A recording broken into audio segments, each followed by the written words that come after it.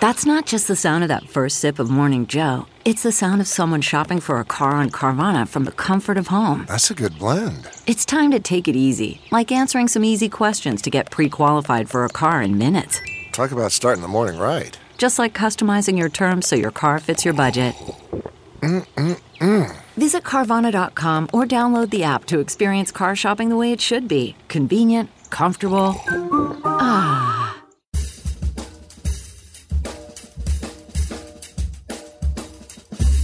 I mean, come on, no one plans to get sick. And yet, here we are. My name is Matthew Zachary. I survived cancer, a stroke, and COVID-19, and I'm still here. I also survived our broken healthcare system, and I want to help you survive it too. So let's go make healthcare suck less together, because we're all out of patience.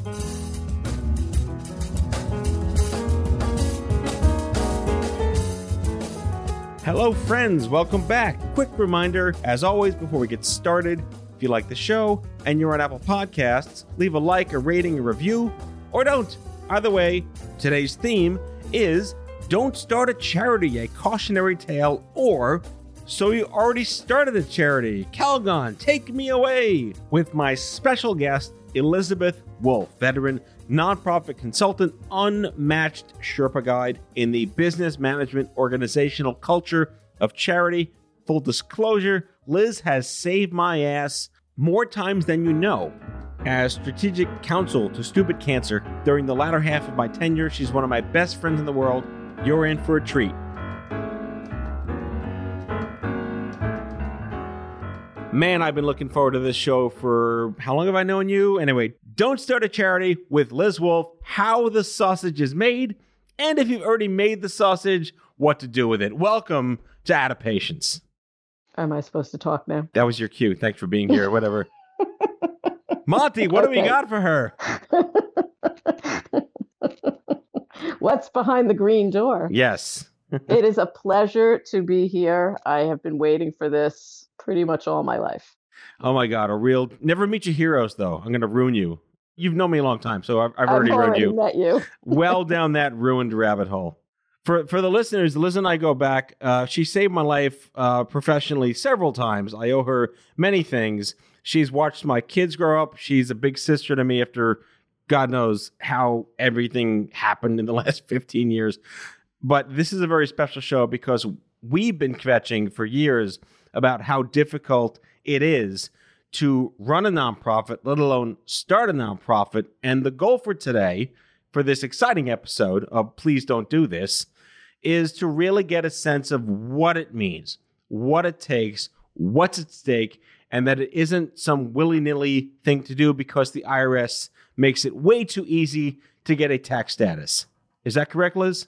I would say that's pretty correct. So you got started in the 90s. Remember the 90s? No. I tend to brush those off too. But what first got you into the nonprofit universe?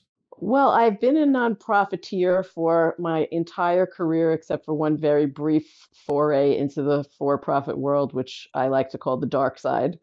I believe very strongly that being a nonprofit person is something that you're sort of born to.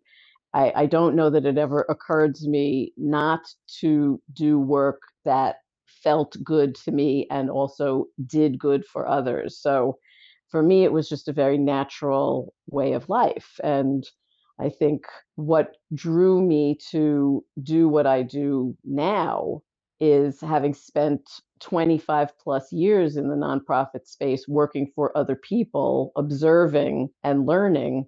I knew that I could take all of those skills and all of that experience and apply it and help leaders be better leaders and organizations be better organizations. So it was a nice path to get me to where I am today. It's like the opposite of Rolling Stone gathers no moss. Like we are so moss laden at this point with experience. Exactly. So much moss. That's our band name. We're so much moss. Good night, Cleveland. Oh my God. I digress. Sorry to the listeners. So in the 90s, in the nonprofit space, there were many sectors. There was HIV, there was cancer, there was drunk driving. How did you decide where you would plug in? I was pretty much plucked into the oncology space. I had been doing more generalist work and working for larger organizations, doing big picture public health oriented nonprofit work. And I found myself jobless at one point in the late 90s. And the next thing I know, I'm working for a breast cancer organization, and it was at the pretty much close to the peak of the breast cancer everything pink ribbon movement. Everybody was talking about breast cancer, and Komen and all kinds of organizations that were popping up to serve this population. And I found myself working for an organization which has since closed. It closed actually in the mid 2000s. That was my start. I found a niche. I made a lot of contacts, a lot of friends, many people who I still am very close with. And it really was very formative to all of the work that I've done since. And today, like we think pink ribbons and ugh, but it can't be understated from a historical perspective how important it was in the late 90s for the breast cancer. I'll almost say it was like the act up of HIV. There was like rallies and anger to force the system. And if that hadn't been the culture at the time, wristbands and ribbons be damned, we would not be where we are today. Could you explain that? Well, the breast cancer world very much took the AIDS movement to heart, especially in the area of activating over drug development. You know, that whole activist kind of spirit carried over into, all of the advocacy efforts that came from that. And in addition to that, there was a tremendous amount of money being poured into the breast cancer space from companies and corporations that wanted to support breast cancer. So cause related marketing and corporate social responsibility side, that was pretty big at the end of the 90s and into the 2000s. So it was a really active time in the breast cancer world. Yeah, and again, I want to reinforce what I said before about reinforcing that, this happened so long ago, it's hard to get perspective on what it meant at the time. There was no internet, there was no social media, there was just like people gathered in person. They had the 3 days and the 5 days and the 1 days and mass gatherings, like social good protests, raising tons of money. It must have been extraordinary by comparison to how things are done today. It's funny because when you're going through it, I don't think you realize how extraordinary it is. But looking back, it was one of the highlights of my career, certainly to be part of all of that, and to recognize that that kind of, real activism that generates everything that comes after it doesn't happen all the time. I mean, we didn't know that at the time that that was what was happening, but it was. Yeah, and I would contend, again, let's take the cultural anthropology nerd hat for a second. I think that level of citizen activism and literally rallying millions of people to one specific thing paved the way to recognize that so many things could happen because of that. What I mean is it gave way to Livestrong as this national unity platform of survivorship that then started to talk about other diseases like testicular and colon cancer. And then Katie Couric got involved when her husband unfortunately passed away. Do you think that the implications of the breast cancer community writ large in the 90s became a cultural effect in this country? Oh, most definitely. I mean, people refer to that all the time as very important to all of the subsequent kinds of advocacy efforts that come up. And I know that people were forming organizations then, but I think that it really took off after that. Knowing what we're here to talk about today, we can point our fingers at the breast cancer movement and blame them, but I don't know that it was solely breast cancer. I think it was a perfect storm of activism that was happening around issues like survivorship and like patient care and access to treatment and things like that. Fights that we're still fighting now and issues that we're still grappling with. But what happened as a result of that was, the creation of all of these people who wanted their own little area that they could fight from. really was the Lutheranism versus Church of England. Like, you're doing it this way, but we want our napkins to be blue. And this cottage industry of like, don't piss on my lawn because only I can do this way, without airing any dirty laundry. Everyone was trying to face the same direction, but it did create so many splinters. And then it became really easy to get a 501c3 tax status that it wound up diluting so much. Don't you feel?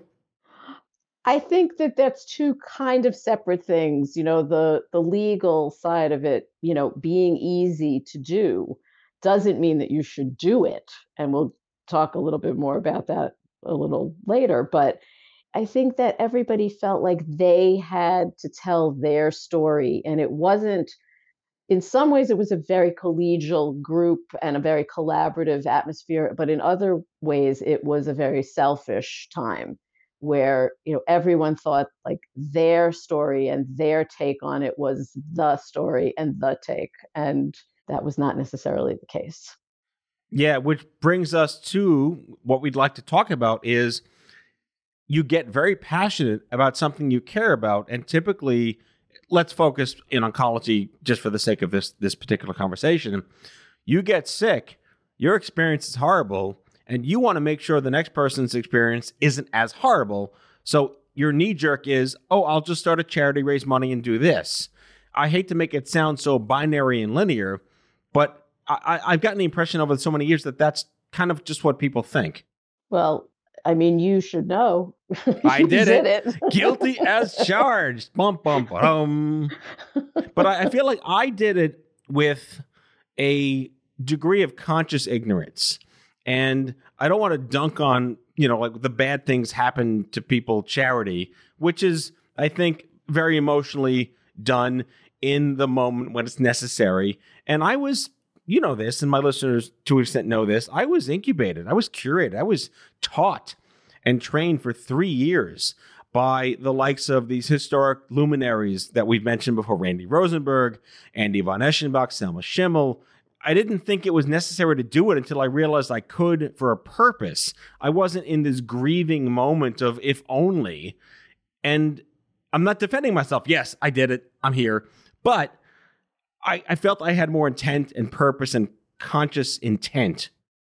Well, I also think you had a niche that you knew needed to be addressed, that there wasn't anything there.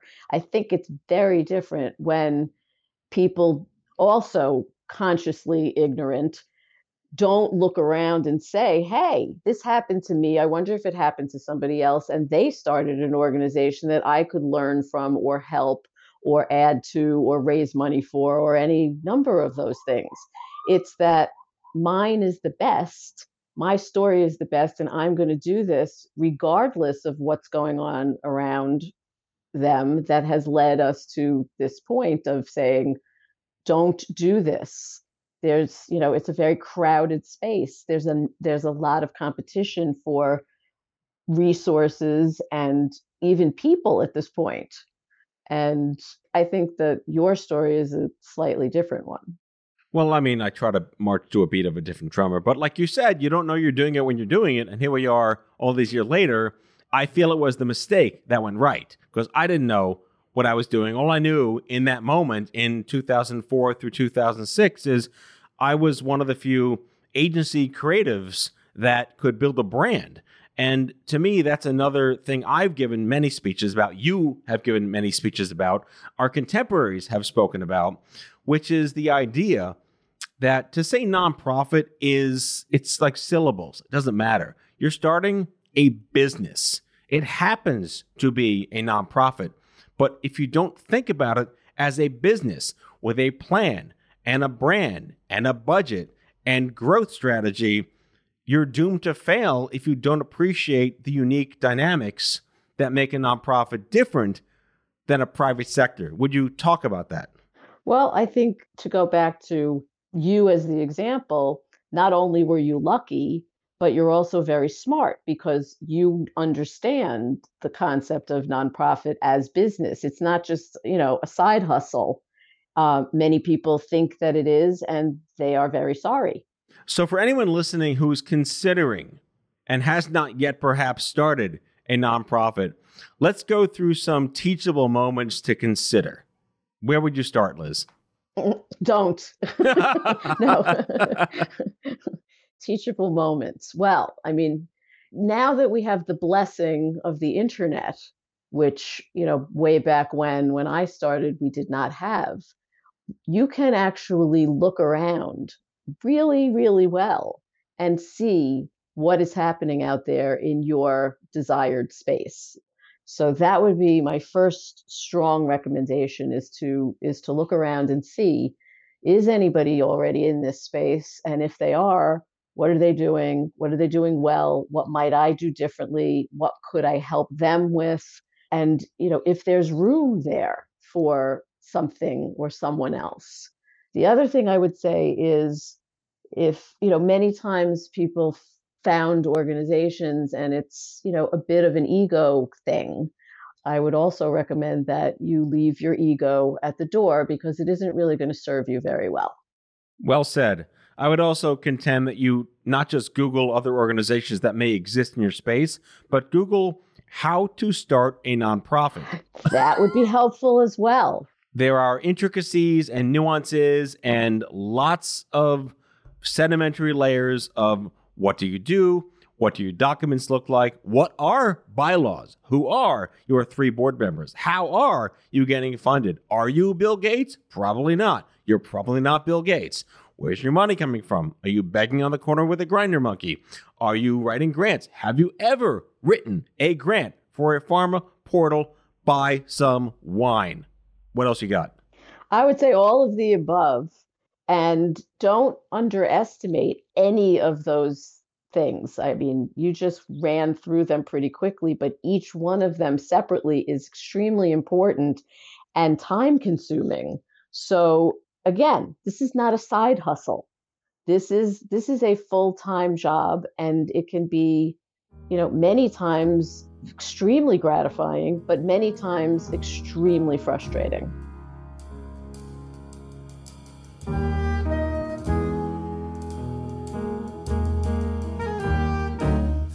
Back with our guest after the break.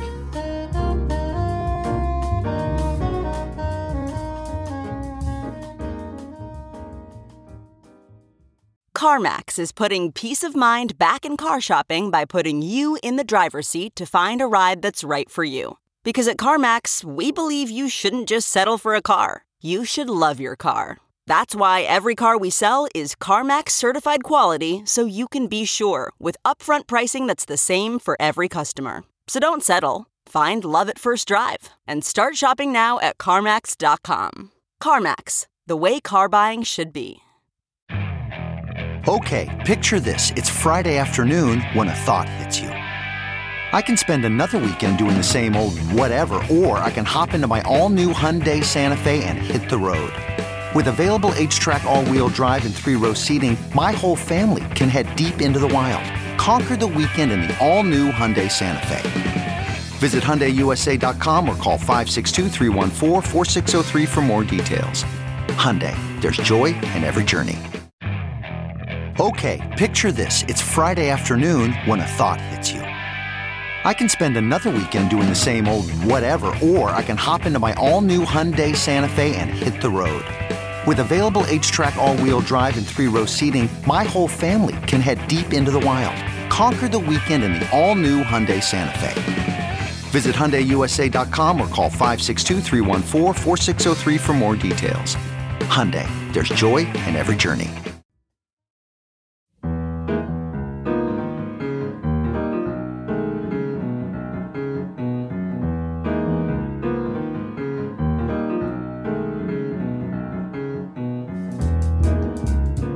All right, Liz, part 2, we're going to talk about, so you've already started one and you have no idea what you're in store for, or you're already in the tornado and just need help.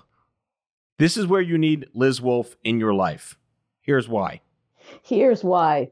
Well, I've made this part of my career, my post working for somebody else's career, into that of a nonprofit consultant. And the thing that I really love doing is looking at what nonprofits are doing and helping them do it better, more effectively, more efficiently, more impactfully, with better leadership, with better board, with an infrastructure, with improved and enhanced fundraising streams, pretty much everything that you need in order to survive and thrive. That's what I love doing, and that's what I do.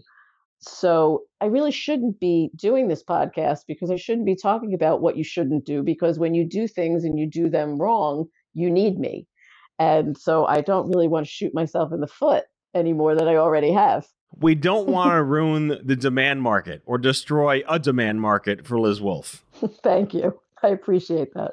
So my 2 cents, people ask me, well, how did you do it? The joke is, of course, it was a huge success overnight that just took 15 years. But truth be told, I didn't earn a salary for 3 years. Had no staff for 3 years. I did this and I had the privilege of throwing myself into this whole hog when I see so many people lovingly half-ass it with a foot in their full-time job and trying to get this done, and they just don't have time. So what justice are you doing to your mission? And by the way, do you have a mission, a vision? Do you have a deck, a website, normal things that you just need? But I'll tell you, Liz, I want your comments because you were there right with me. Here's the magic secret sauce. Stupid Cancer was unlike nearly every other nonprofit organization I've ever heard of or worked with because, drum roll, we were never donor dependent. I feel like I'm at the airport saying, lose weight, ask me how. However, all of that is true. And at the same time, it was like many, if not all, startup or young organizations in so many ways. So, so many of the problems and so many of the challenges and so many of the walls that you hit, and so much of the time that I was holding your hand, telling you that it was all going to be okay, it was all going to be okay, but it was also very typical. But yes, there were definitely some significant differences in how Stupid Cancer came about. But I think the important thing for people to know, if they're thinking of starting nonprofits or if they already have, is if I had a nickel for, all of the times that I encountered any and or all of the problems that you just talked about, I'd have a lot of nickels. These problems are across the board quite typical and quite common and not necessarily intractable. So, there is hope. There is light at the end of that tunnel, and it does feel like a tunnel. I'm sure you'll attest to the fact that sometimes it felt like you were slogging through, and that's not pleasant. It wasn't pleasant. And you taught me about the nonprofit plateaus and that these are very normal and you don't realize you're getting it. Oh my God, we made $500,000 this year. And then you're making $500,000 for 3 years until you make $1 million. And then you wait 3 more years to make $2 million. It isn't, you look at the Dow Jones over 100 years. Yeah, it goes up. But, month to month, year to year, it's pretty flat. Unless, of course, you're GameStop as a recording of this episode today. But where I'm getting at is you have to have managed expectations as a leader. And let's talk about this because I own this. I'm not a people person. I don't like managing people. I'm not good with volunteers. People will be nodding their heads if they know me by listening to this show. You have to have good communication and people skills if you're going to have employees. Leadership is hard.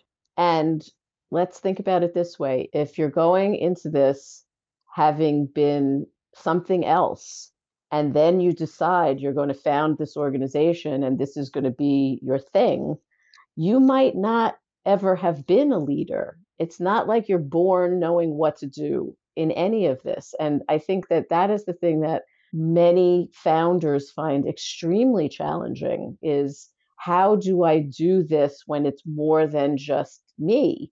How do I make this grow and then deal with the fact that I am then the boss? And learning how to do that and figuring out how to do that can be a really painful process.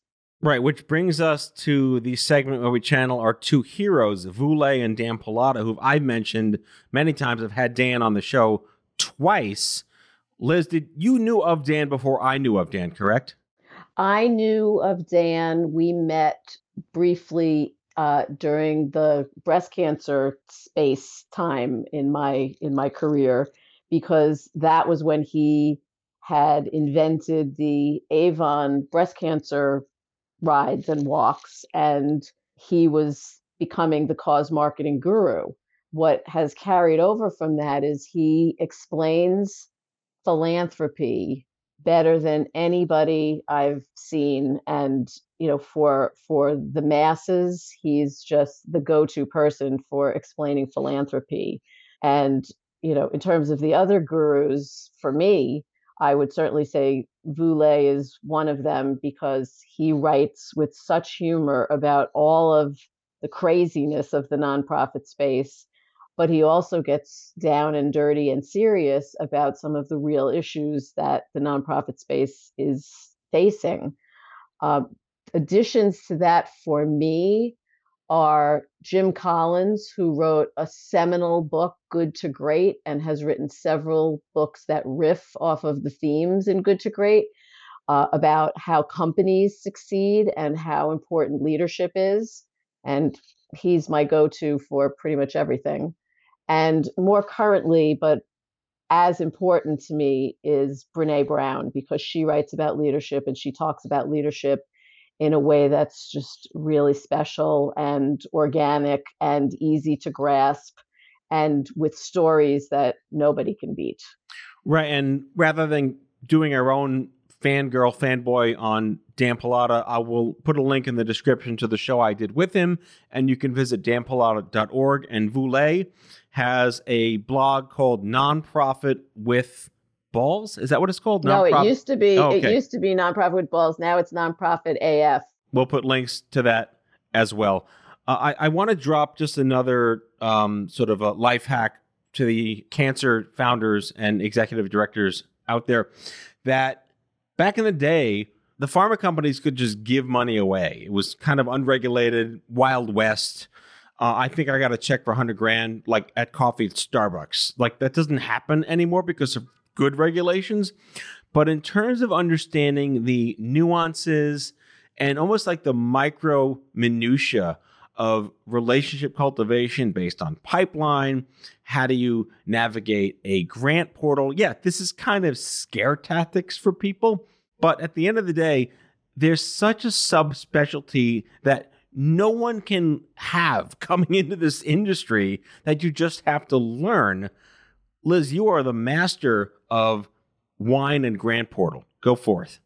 Well, I hate a grant portal, but it's a necessity of life, unfortunately. And yes, I'm fondly recalling the days where you would talk to one of your pharma people about what you were planning to do, and the next day a check would appear magically on your desk to take care of whatever that program or that website or whatever it was that you wanted to develop. Those days are long gone, sadly. But there's a lot of support out there, pharma support, corporate support, but the looking for it, really the magic that has to happen in order for your groups to succeed. I'd have to say fundraising is challenging even under the best of circumstances. And if you're not a born fundraiser, you're going to have some issues with that.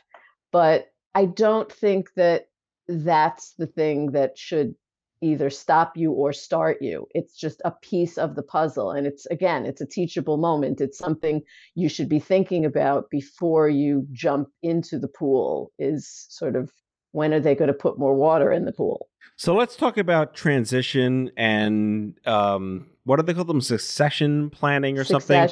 Because I recall when I was in LA on my way home from my third consecutive trip to LA, 3 weekends in a row. And I just decided I can't do this anymore. I texted my dad and he sent me this, in his ultimate Uncle Lou, Mayor Lou wisdom, that something like stepping down is hard, but knowing when is harder. And this is kind of a very small, polite dig to people that don't know when it's time to quit, but I feel like I made the right decision at the right time. You were there to support me. You were my second phone call after Jessica, my wife, and you kind of did the Cher Moonstruck, Nicolas Cage snap out of it thing, but then you realized that I was serious.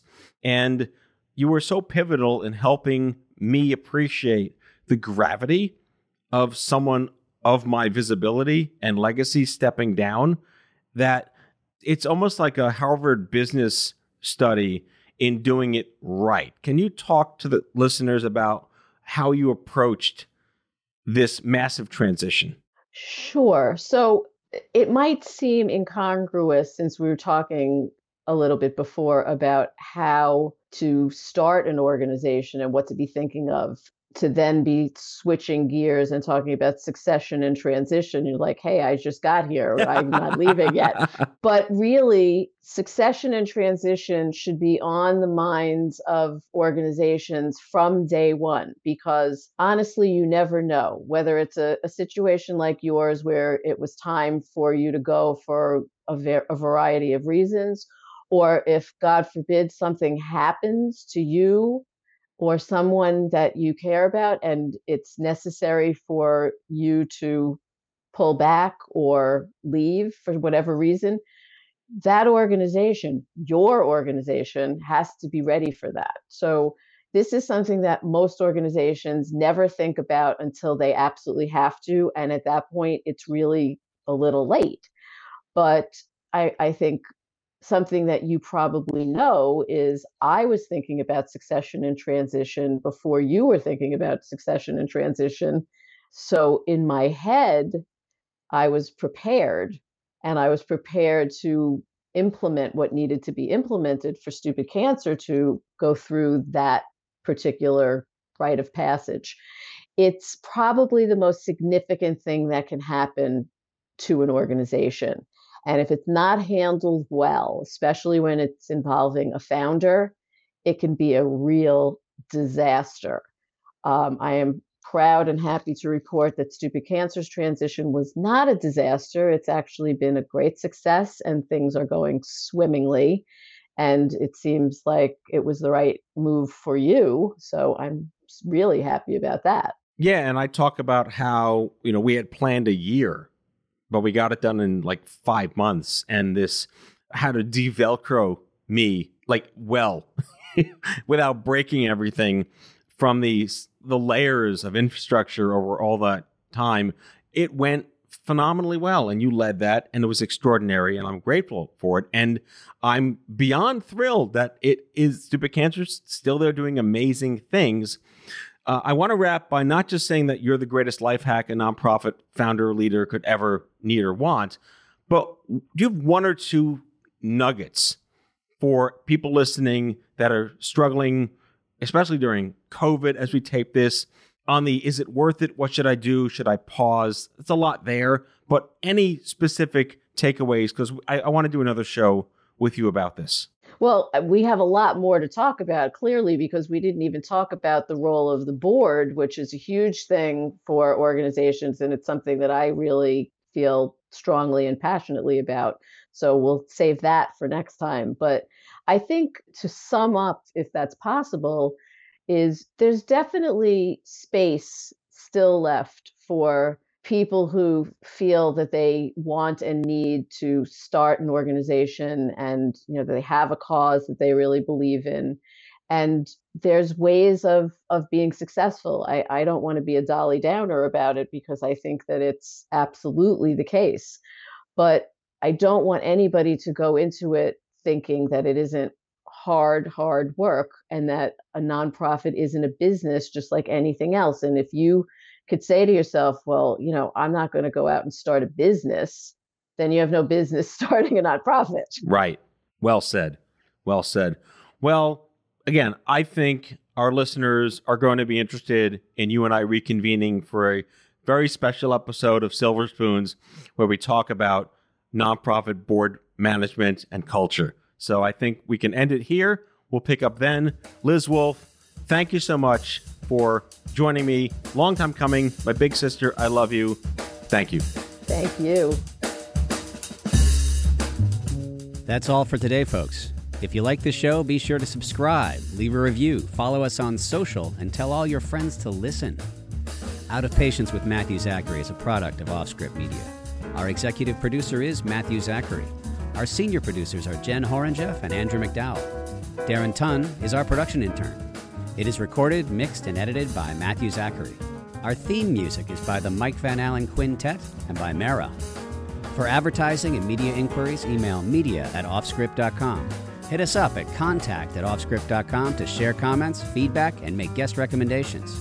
For more information, visit offscript.com.